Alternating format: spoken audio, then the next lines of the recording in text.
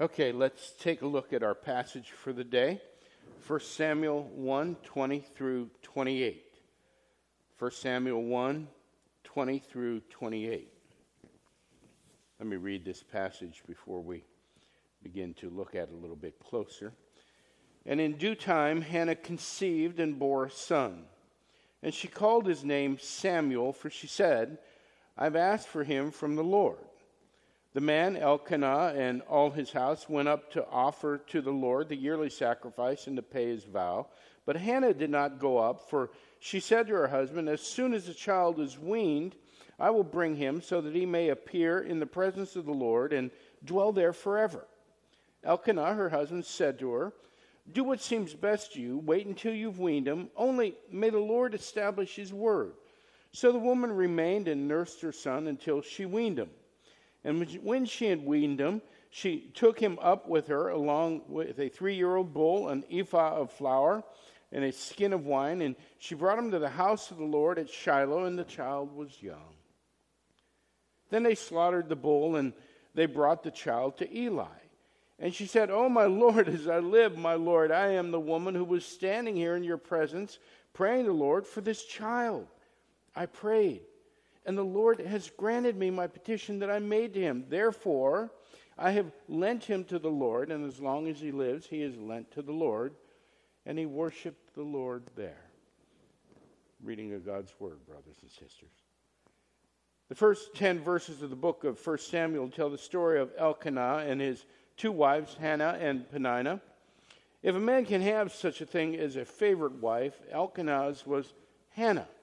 But Hannah is barren, unable to have a child. And although Elkanah loves Hannah, in her culture, this is an embarrassment and a disgrace.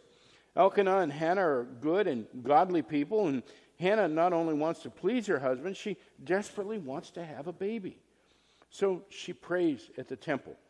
And we see this in 1 Samuel 1:11. And she vowed a vow and said, O Lord of hosts, if you will indeed look on the affliction of your servant and remember me and not forget your servant, but will give to your servant a son, then I will give him to the Lord all the days of his life, and no razor shall touch his head.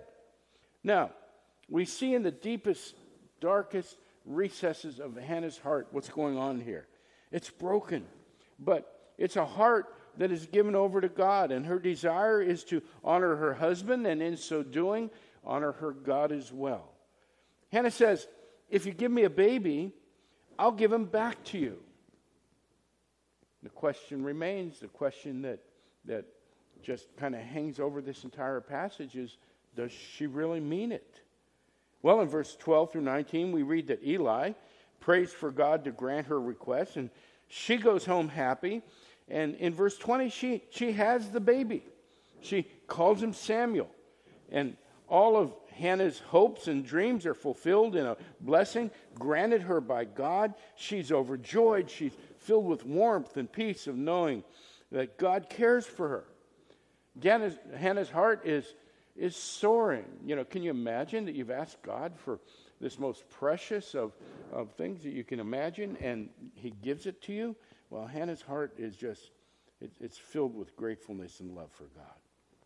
And she honors God in naming the baby Samuel, which means asked of God. But Hannah had made a vow to the priest. If she had a baby, she would bring him to the temple and serve the Lord for the rest of his life. Now, we all know human nature. We know how this works. We've all made this sort of commitment to God. And you want something desperately. You have your heart's desire set on it. Or perhaps you're in a bad situation and you want to get out, and you start making promises to God. And perhaps God grants those promises. Perhaps he gives you what your heart's desire is. Perhaps he gets you out of that situation. And you've made all sorts of commitments to him, but as soon as you're out of the situation, as soon as you get what you want,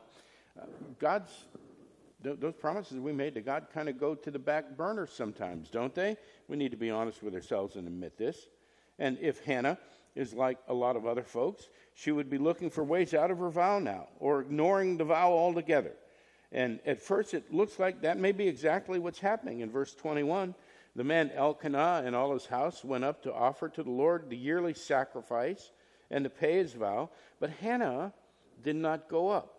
For she said to her husband, As soon as the child is weaned, I'll bring him so that he may appear in the presence of the Lord and dwell there forever. So Elkanah is, here's what was happening. Elkanah is making his yearly trip to the temple in Shiloh, and it's time for Hannah to fulfill her vow, to take the baby to serve in the temple.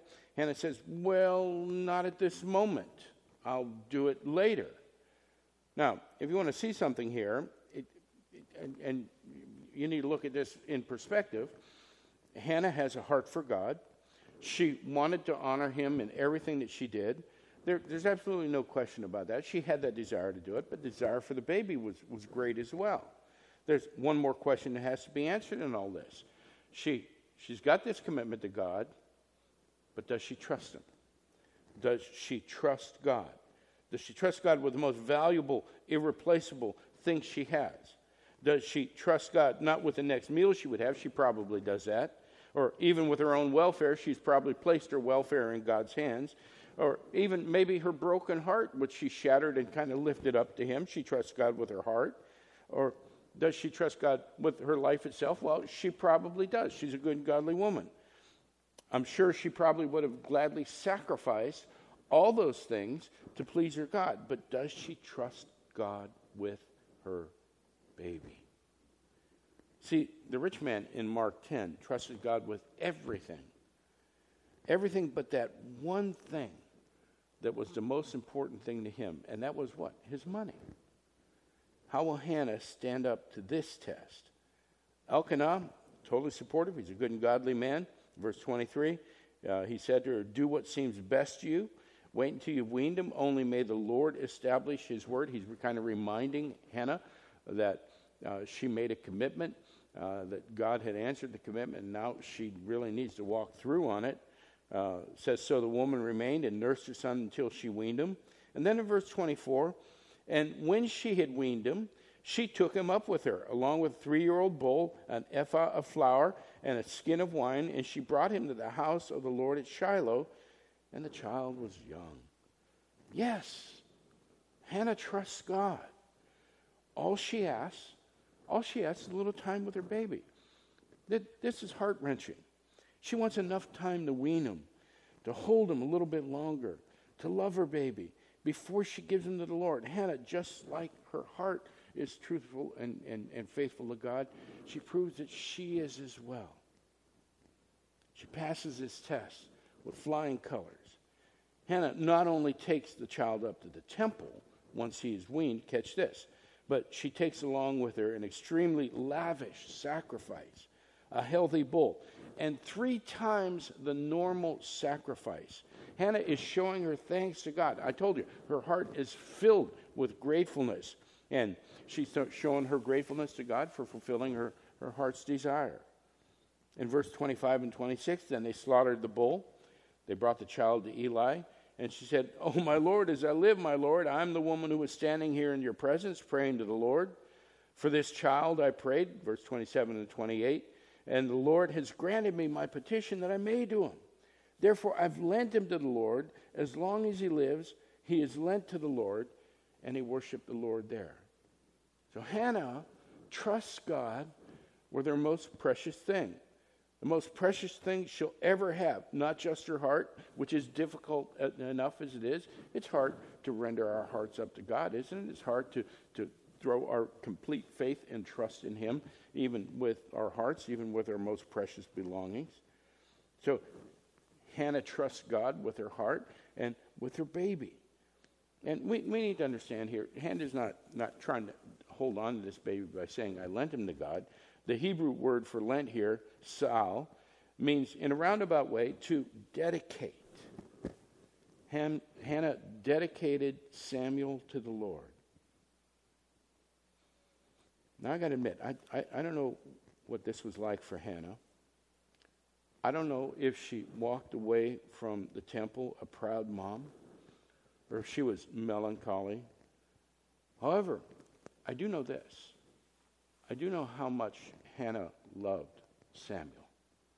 You know how I know that? I read ahead. I looked at 1 Samuel 2, verses 18 and 19. Listen to what this says.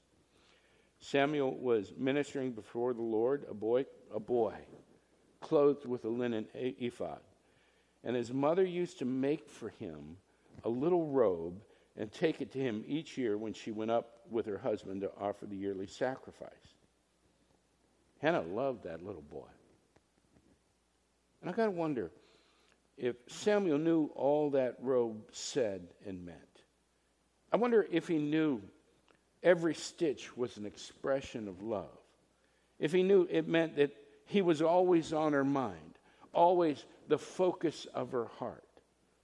I wonder if every time Samuel put that robe on, it reminded him that his mother loved him with all of her being. But she loved God even more. See, this is a life lesson for Samuel. She loved God even more than she loved him.